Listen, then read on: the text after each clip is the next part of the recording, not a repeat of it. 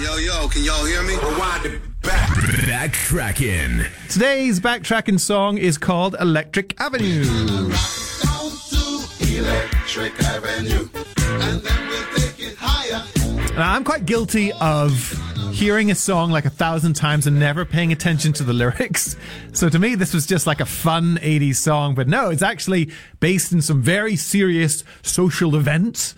But first of all, Electric Avenue, where is it? It's actually a real place in London, right? So there is a road in the area of Brixton in London, and it's called Electric Avenue because back in the 1880s, it was the first street to have electric lights. There you go.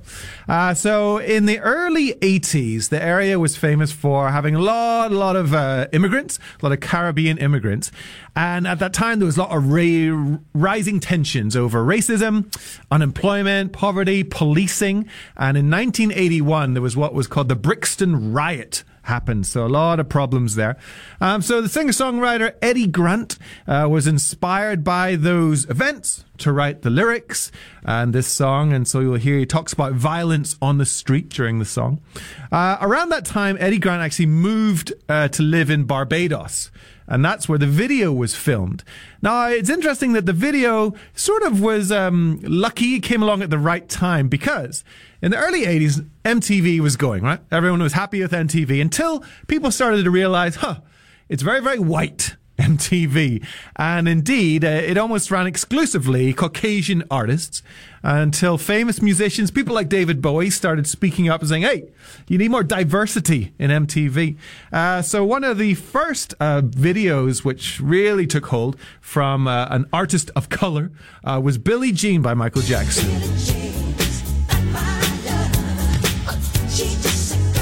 And so around that time, MTV were very keen to find music videos by black artists.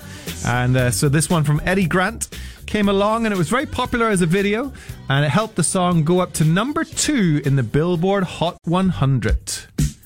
I'm going to play it for you now. It's our BackTrackin song of the day, Electric Avenue. This is 1FM.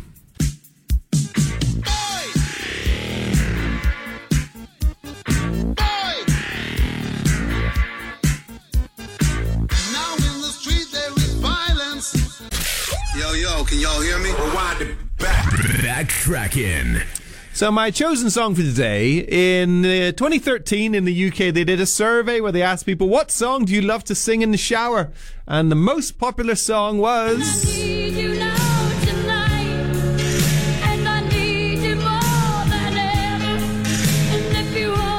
Bonnie Tyler's Total Eclipse of the Heart. So this song started whenever Bonnie Tyler went to a gig to watch Meatloaf.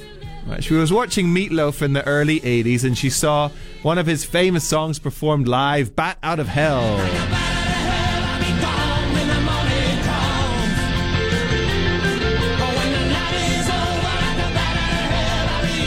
And she was super impressed with the highly dramatized rock and roll.